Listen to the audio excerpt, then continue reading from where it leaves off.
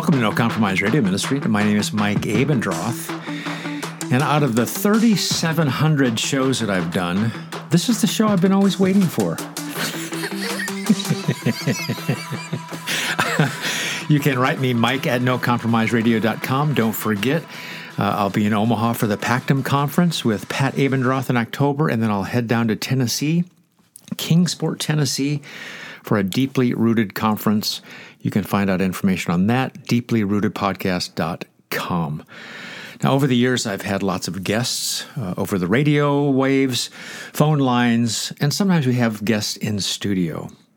So I got my friend sitting right next to me, and he was walking out to his car. Right now, it happens to be a convertible Stingray.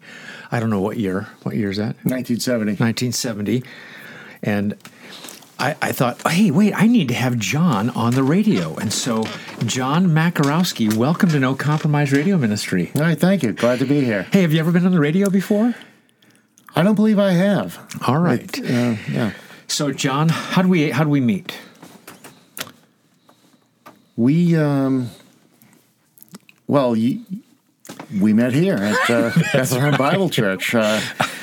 You were the pastor I want to say 18 years ago, I think. That's a long time. Yeah. Have you ever gotten any fights or anything? Not that I could think of, no. I mean, there was that piece of bread, the last piece of bread at dinner the other night, but I just shot you a look. That's all. I'm telling you, we went out as couples, and I don't know if I've seen you as happy before, because that was some pretty good Italian food in downtown Worcester. Food is my it's my hobby. It's something everything that I do and everywhere I go and anything that there's always a meal involved. There always has to be, I think. All right, perfect. Yeah. Well, I know you're a plumber by day, sometimes by night too, if there's an emergency. And it was years ago, John, that you were teaching some of the young boys that we had some kind of a boys, man up kind of deal or something. And we had a little university, and you called it PU, Plumbing University. Plumbing University. And to this day, I personally remember the two key things about plumbing. And if you understand these two things, this is what you told the kids, you'll understand plumbing. And you said gravity and displacement. Yeah. And I remember that. Yeah. Why are those two things so important? Well, what I was trying to stress was that these are two things that make plumbing work. That's what makes it all work. Without gravity and displacement, we don't. And when it all comes down to those two key things. You don't have to understand gravity and you don't have to understand displacement, but those are the things that make it work. And God gave us those two things.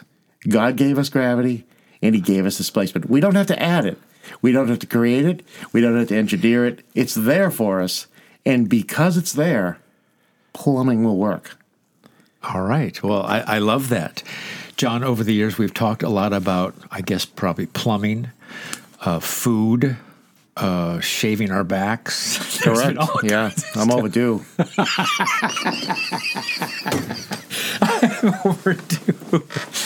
But the reason why I'm having you in the studio today, and I thought I better get this done fast because you are leaving. Your wife, Patty, is our secretary. I'm going to hate to lose her because she's such a diligent servant behind the scenes.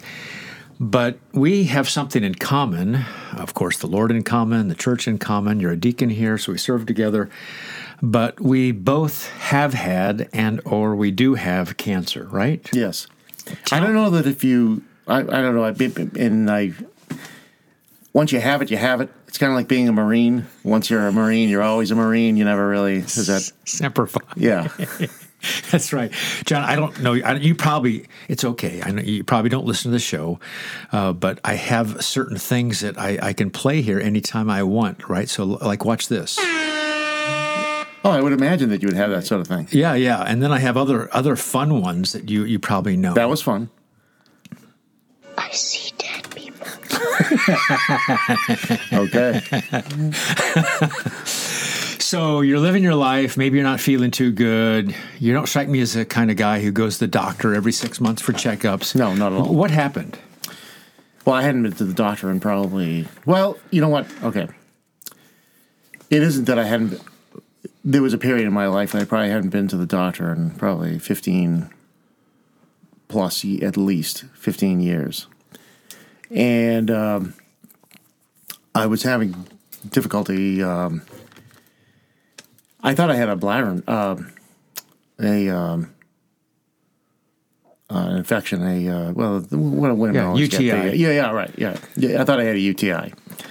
And gravity and displacement wasn't working. No, well, it was painful.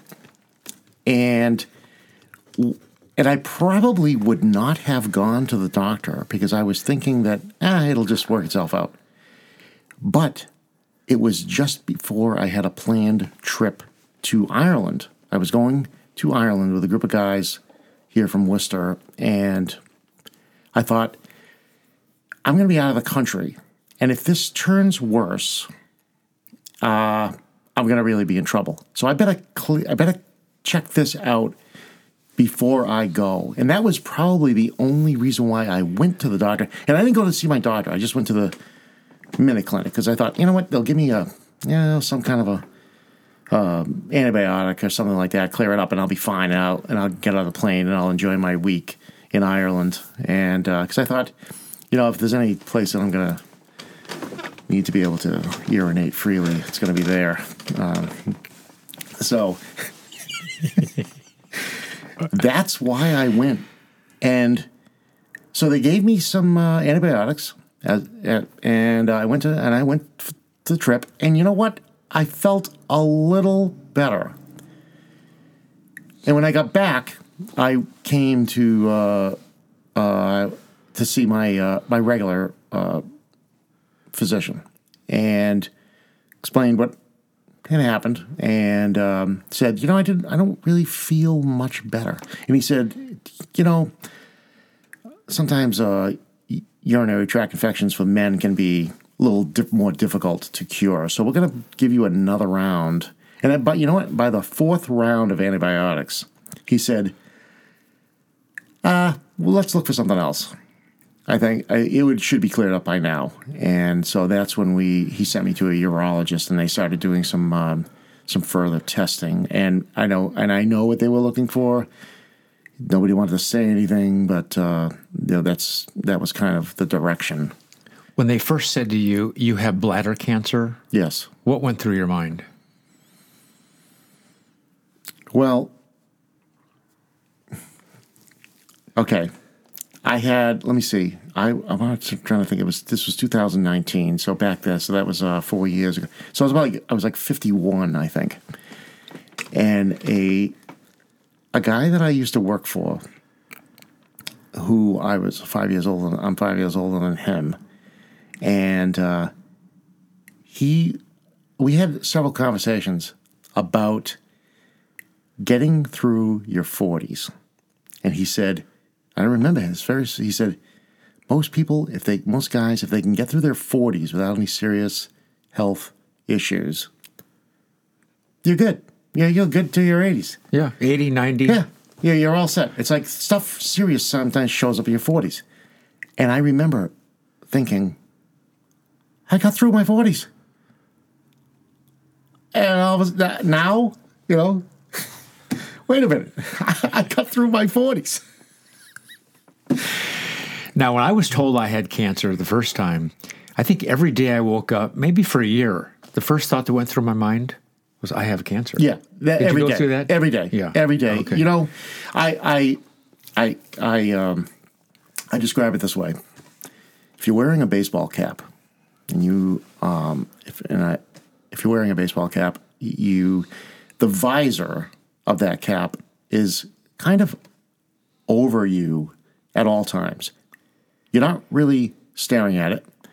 Matter of fact, you don't stare at it. You can't even really focus on it. But it's sort of there, and you can always see it in your peripheral. That was cancer.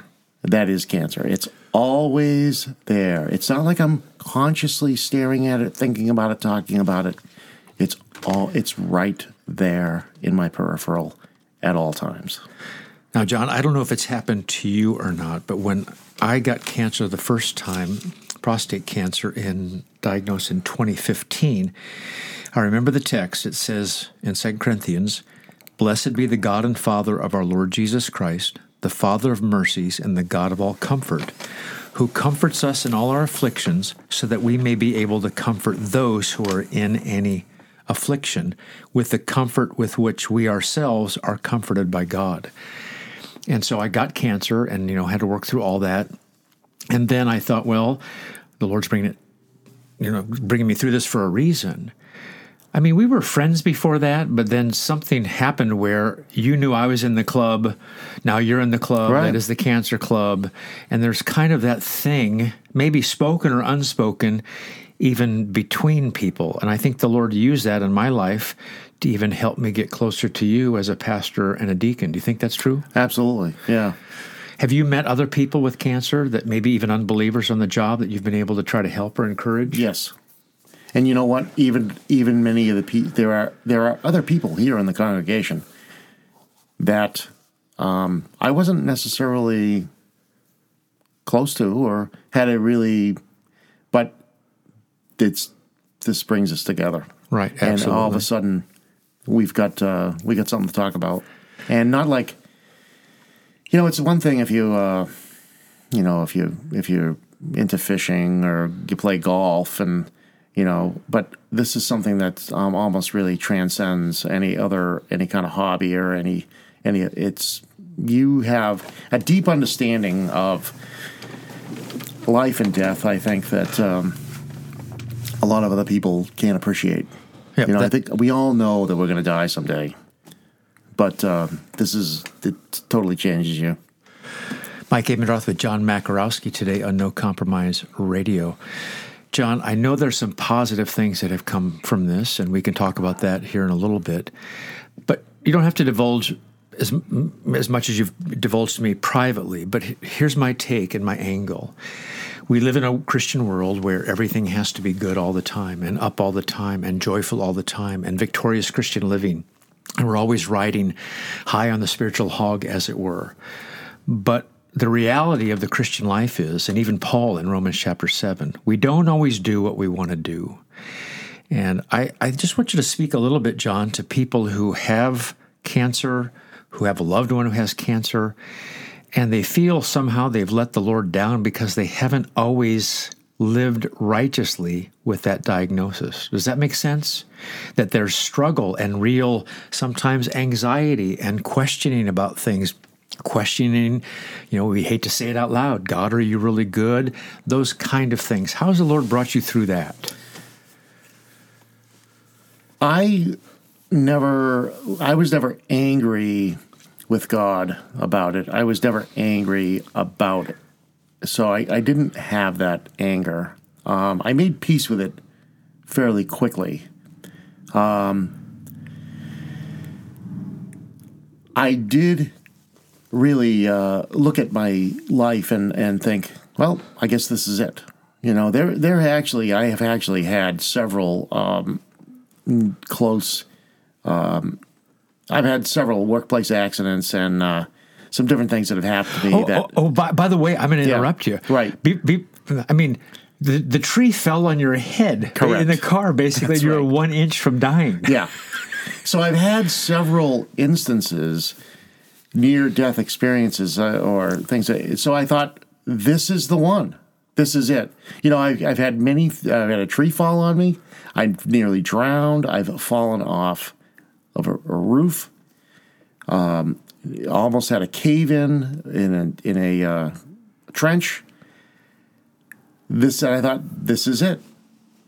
I've been in car accidents, and I thought, well, this is the one that's going to get me, I guess. Now I know.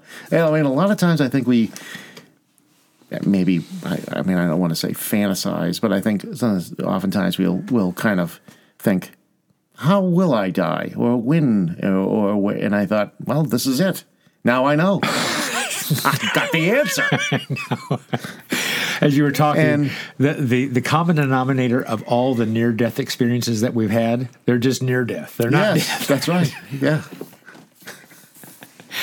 And again, I'm not trying to spill your dirty laundry, but there are times when our children, when they're little, they disobey, and we still love them and try to help them.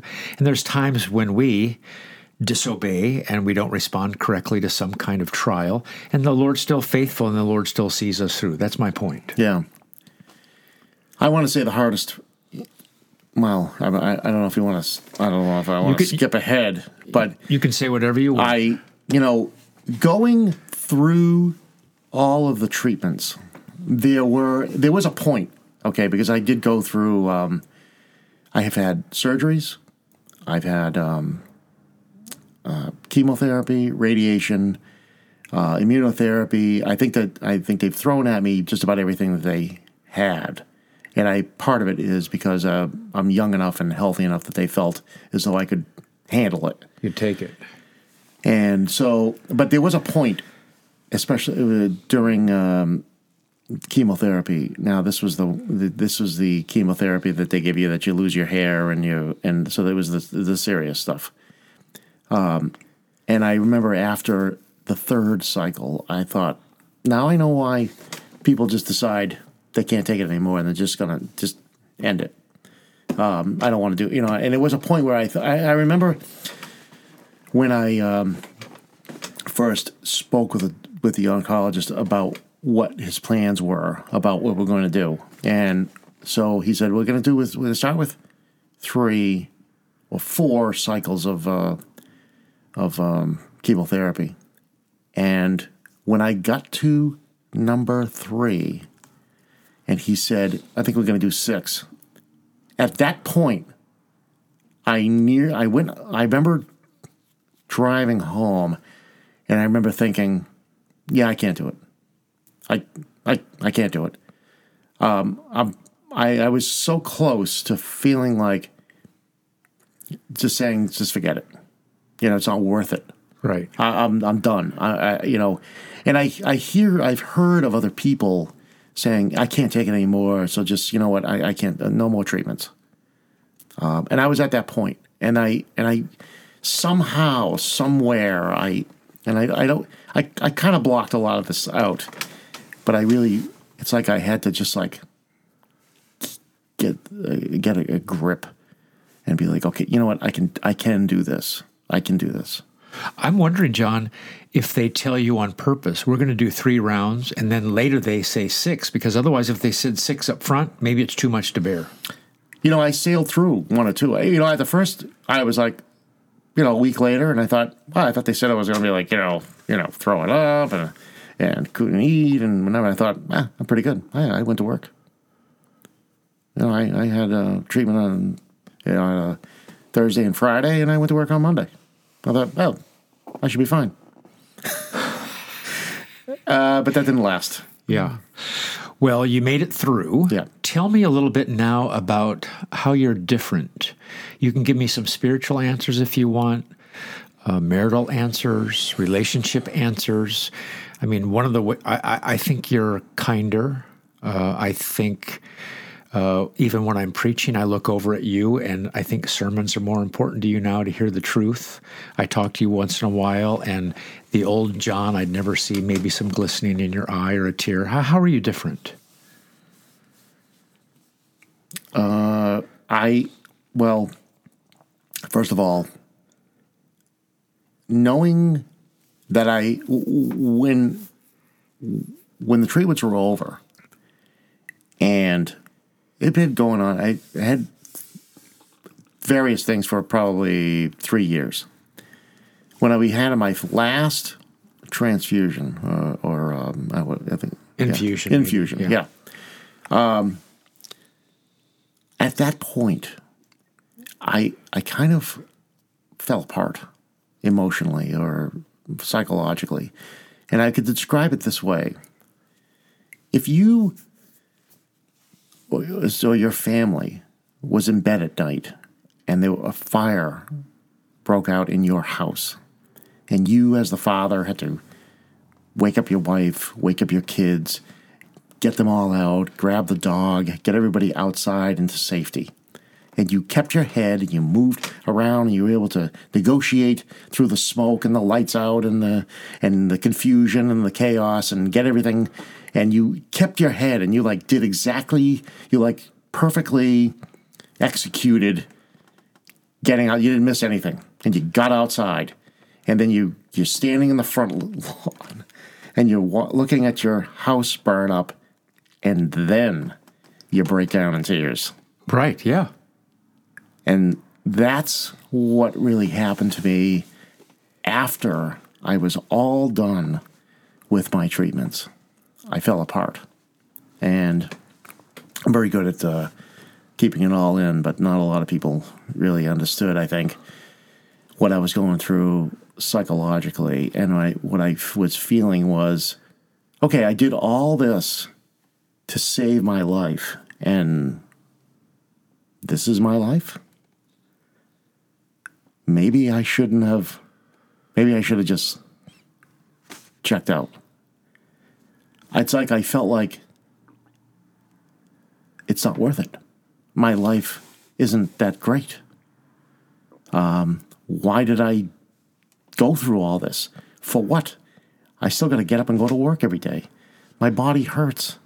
Work's terrible. Not terrible, but right. Work is, all these things. The bills are still mounting. I still have, it's like all, the car still has to be fixed. The snow still has to be, everything. It's like all these things that you don't think of that are, you go through it, you get your thing. Now I'm like, I was so close to not having to do, I was so close to being forever in paradise. And now I'm back to getting up and going to work every day and paying the bills. What am I, nuts? We can joke about that now, and I can laugh about that now. But I had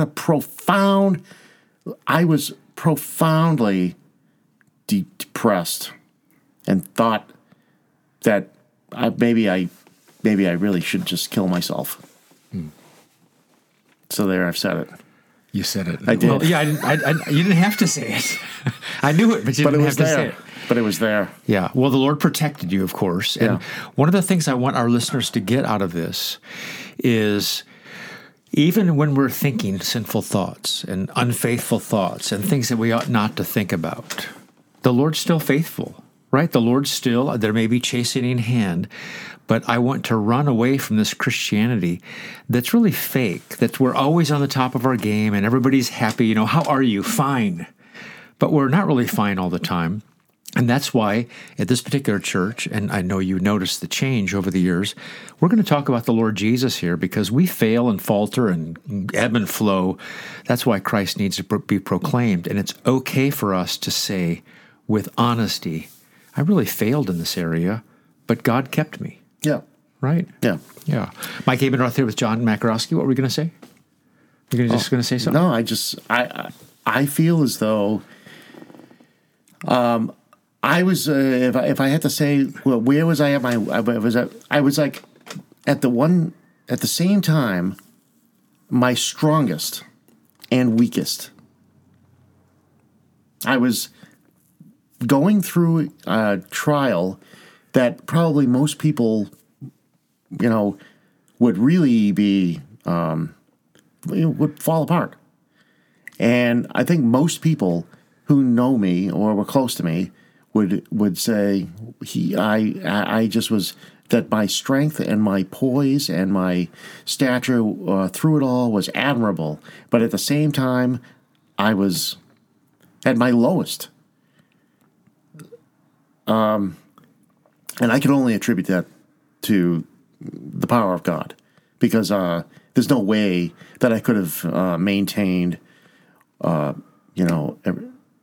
I had to do, and not be a wreck, and not take it out on everybody, and not be angry, and not just really be, not become an alcoholic or whatever. Well, John, what you're saying to me as I process this through my own life and also through Scripture, we have times in front of other people where we're strong and we do the right thing. And I think that's part of the grace of God, because we want to love You want to love Patty. You want to love your children and not fall apart for their sake, right?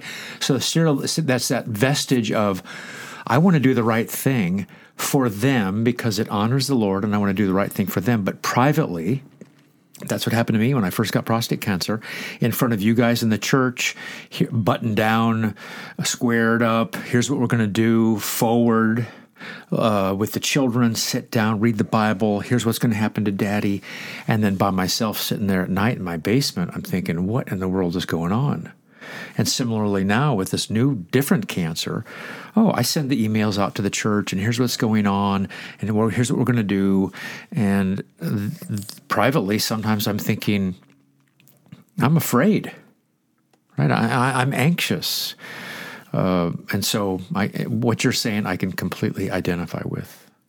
I thought I got my cancer over, by the way. I didn't think I had to get another one. And then they said they found something on my thyroid. I have to have a biopsy next week. And I thought, if they say that I have thyroid cancer, that's like 3 cancers in 5 years. This is I've had enough of that. Yeah. So even there, I don't say, we failed in all these areas. I think, well, still you have enough sense to say, I need to love my wife and I need to be strong for her or the children or something like that. So I think that was a major part of it, because I felt as though that I had to do it for them. One of the things that I said several times through this was, I have to set the tone for this, because if I fall apart, everybody falls apart. If I'm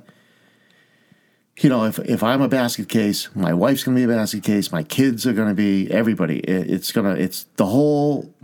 Everyone around me is going to fall apart. So I thought, I have to maintain this for everybody else. And even if I die, it's going to, they'll have to, obviously it would be a problem. But I thought, as long as I have strength in my body, I have to,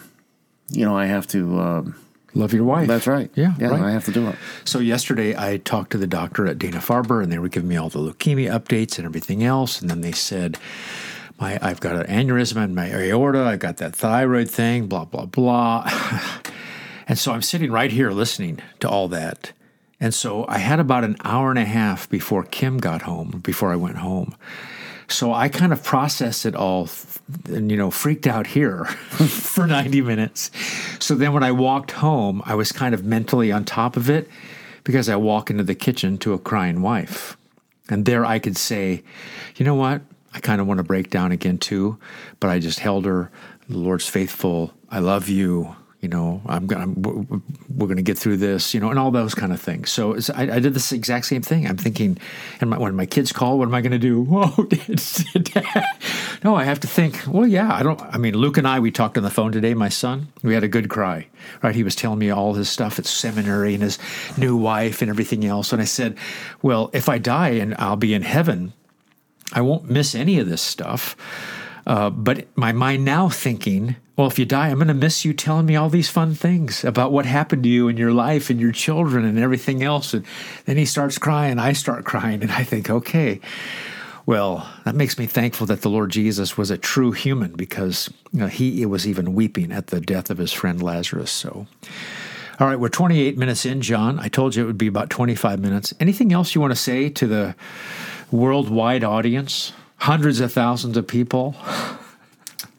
Any words of encouragement for people going through cancer or trials or anything like that? Whatever you want to say. While you're thinking, okay. Are you clear now? Yes. Yep. Okay.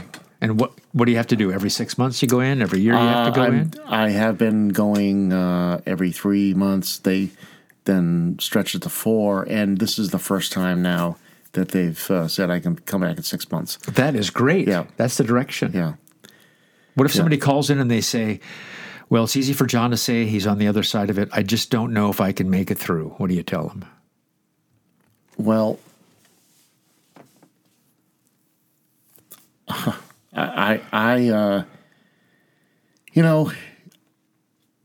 it's, if you could picture yourself you're going to go whitewater rafting, okay? And you're at the top, and you're in, and you go through the rapids, and it's kind of crazy. You're just paddling and left and right and this and that, and trying not to tip over. And the paddles don't even work really. Yeah, you're just doing that to do it. You're just frantic. Okay, you're just doing whatever you got to do so you don't tip over. And you get through the rapids, and you're back down, and now you're asking me, how'd you do it? Oh, I'm like, I don't know. I made it. I don't know. I can't. There's no formula. I can't say, okay, 2 strokes on the left, 1 on the right, then 2 on the right, 1 on the left with the paddle. You gotta kind of bend forward a little bit, put your back.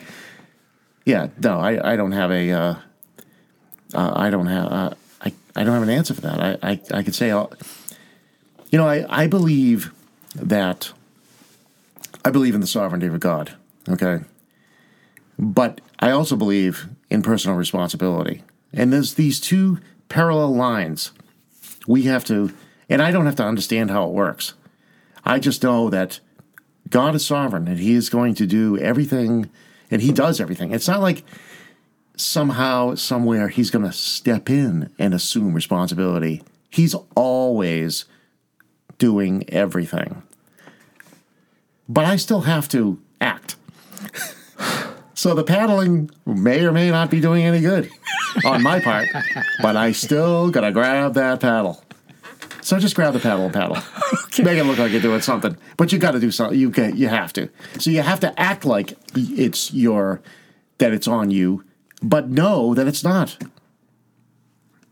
I was reading an Augustine quote the other day, and he said something very similar. So good job. Okay. I didn't know if you were going to flail into a godless answer, but you rescued it, John, with the sovereignty of God. That was way a close to go.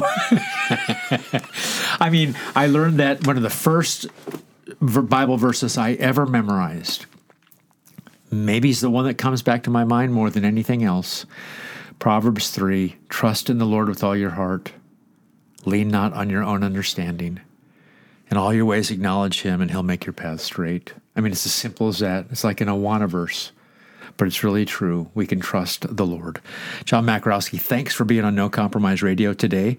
I literally was talking to you at Patty's office, your wife's office, and you walked out to your car, and I said, hey, John, what are you doing the next 25? You got 25 minutes? And you looked at me like, oh, now what? And you didn't look at me. I thought you wanted me to carry some boxes upstairs. And I said, how about being on No Compromise Radio? Oh, one of the reasons I wanted you on is to talk about this, but you're moving to Arizona soon. And where are you headed? Well, I'm going to Sedona, Arizona. All right. Well, what are you going to do with all those crystals there and all that kind of stuff? No crystals. No, not the crystals. No. No, I'm going to plumb up. I'm going to plumb down there as well. Well, gravity works there, and so does displacement. But I gotta. But see, we talked about this earlier. The food there is excellent. Okay, there's a lot of great restaurants there. I haven't even scratched the surface. So, John, thanks for being on the radio show. I appreciate you and your ministry. Thank you.